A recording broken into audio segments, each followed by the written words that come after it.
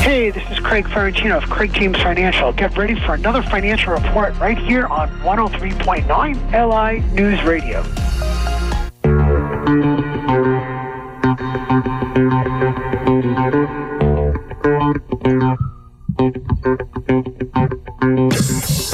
All right, it is time for the Craig James Financial Report with our man Craig Ferrantino, certified wealth strategist extraordinaire, also president of the Craig James Financial Services, located around the heart of Melville on Broad Hollow Road. Please check out that website, LongIslandInvestmentAdvisors.com. Mr. Ferrantino, of course, is a registered representative offering securities and advisory services all through United Planners Financial Services, member FINRA SIPC. Craig James Financial Services, LLC, United Planners, not affiliated.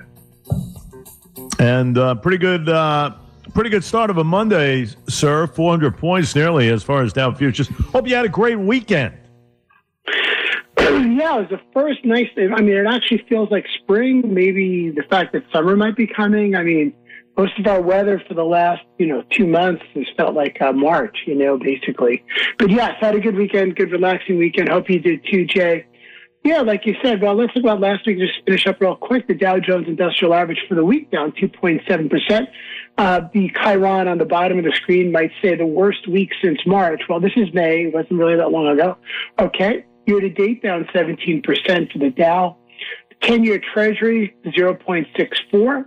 And that's very low. Oil is at $29.78. It's coming back quite a bit. I mean, from its negative prices. What we're seeing here is a lot of information. Most importantly, did you see that review, Jay, with that interview on 60? I don't like 60 Minutes. It's become very, I guess in this environment, everything's become very political. I guess we're in election year, so you get the second guy they interviewed, the second piece that they had was the guy that testified before Congress, a week ago about how maybe somebody wasn't handling the crisis. I don't know. But which I listened to 5 minutes. I just fast forward the rest. But Jerome Powell speak, that I'm interested in because that affects the markets. And maybe about 15. Did you see it, Jay, or no? Did you get the chance to see it? As far as Powell? On 60 Minutes last night. I heard Jerome Powell on the fact that he's pretty much issuing a grim warning about the economy in that everything may hinge on the completion of a successful vaccine. That's really what he kind of said. Yeah, I was listening to him last night, and he was commenting on a lot, and I'm like, this is the chairman of the Federal Reserve. About 15%, maybe I'll give him 20% of his interview actually had to do with his office, meaning that he was commenting about what he knows about. And I'd say the rest of the interview is really about, I don't know, it's like he's inserting his opinion into the dialogue. I really didn't know what, and I wasn't just me that picked up. My wife, like, geez, what's this guy, she's very impartial too. She's like, he's kind of like talking about healthcare. He's talking about this, talking about that. Really, I want him to talk about the market, pumping money into the economy, how that might affect it, how long it would take to pay off, things like that. And he was really talking about, and I'm just thinking to myself, maybe he's really a never Trumper or something. Somehow he got appointed in his early 2017. I don't know. I honestly don't know. I was like scratching my head at the end of the interview. That really wasn't much. And then, unfortunately, for 60 Minutes, he didn't really say too much negative either. So, yeah, he was speaking a grim outlook. But then he also said that he doesn't see a V-shaped recovery, which I think is okay. He could say that. And then he basically was saying some other things. But he was also talking about, testing and things. I was like, wow, this guy is he's really off the rails a little bit. So I can understand why you could get frustrated. And maybe one day when if he had a president who didn't know he was going to win, he was looking for people to hire in his administration. He gets a list from people like Paul Ryan or something. I don't know. I really don't know. Anyway, scratching my head. Let's talk about the economy, and he is the economy, which is why I felt it was so disconcerting to watch this interview. So if you got a chance, you can watch it. Just go to 60minuteswhatever.com and figure it out. We have some interesting things that may go on this week. I was doing some research on what we call inflation and the And it's one of the best places to look is the Consumer Price Index, which really measures, increases in the price level of a broad basket of consumer goods and services like haircuts, how much a car costs, how much does it cost for clothing, medical care. In the month of April, which includes food and energy prices, the CPI dropped 0.3% or 1.5% in March. Core CPI, really, now the core CPI, which really strips out food and energy prices, which, they're commodities, I keep saying. The energy is like wheat or corn, they fluctuate a lot more. Really dropped 1.4%.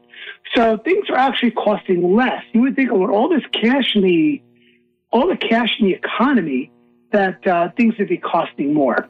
So and it's not happening. So headline CPI is currently at a 0.3% consumer price increase, where historically it's been at 4% over 50 years.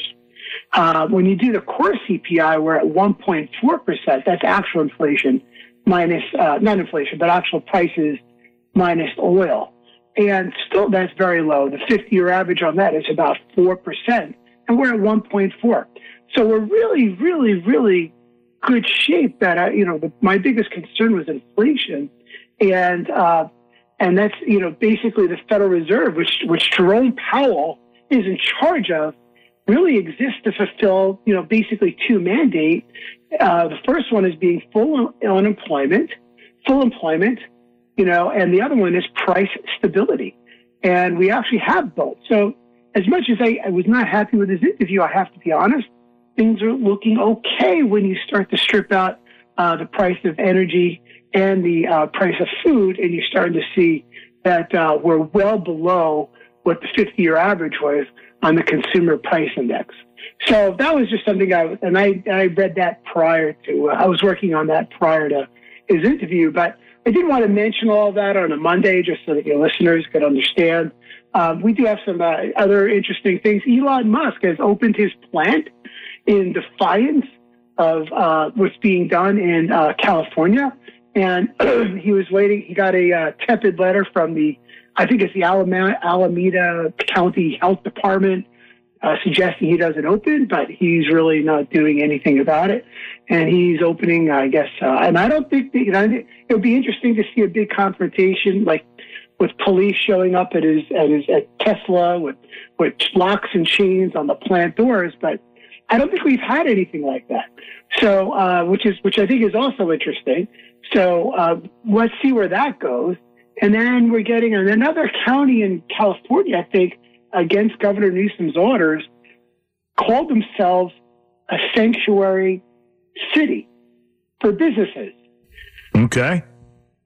Yeah. So they're opening up. Their businesses are opening in California. You got to realize California as a state has less cases than Nassau County or Suffolk County. So they're opening up as it's a sanctuary city for businesses. And we'll see how far that goes. And I guess all these things are sort of challenging some sort of confrontation, which I don't know if it's happening or not. So let's see how that plays off.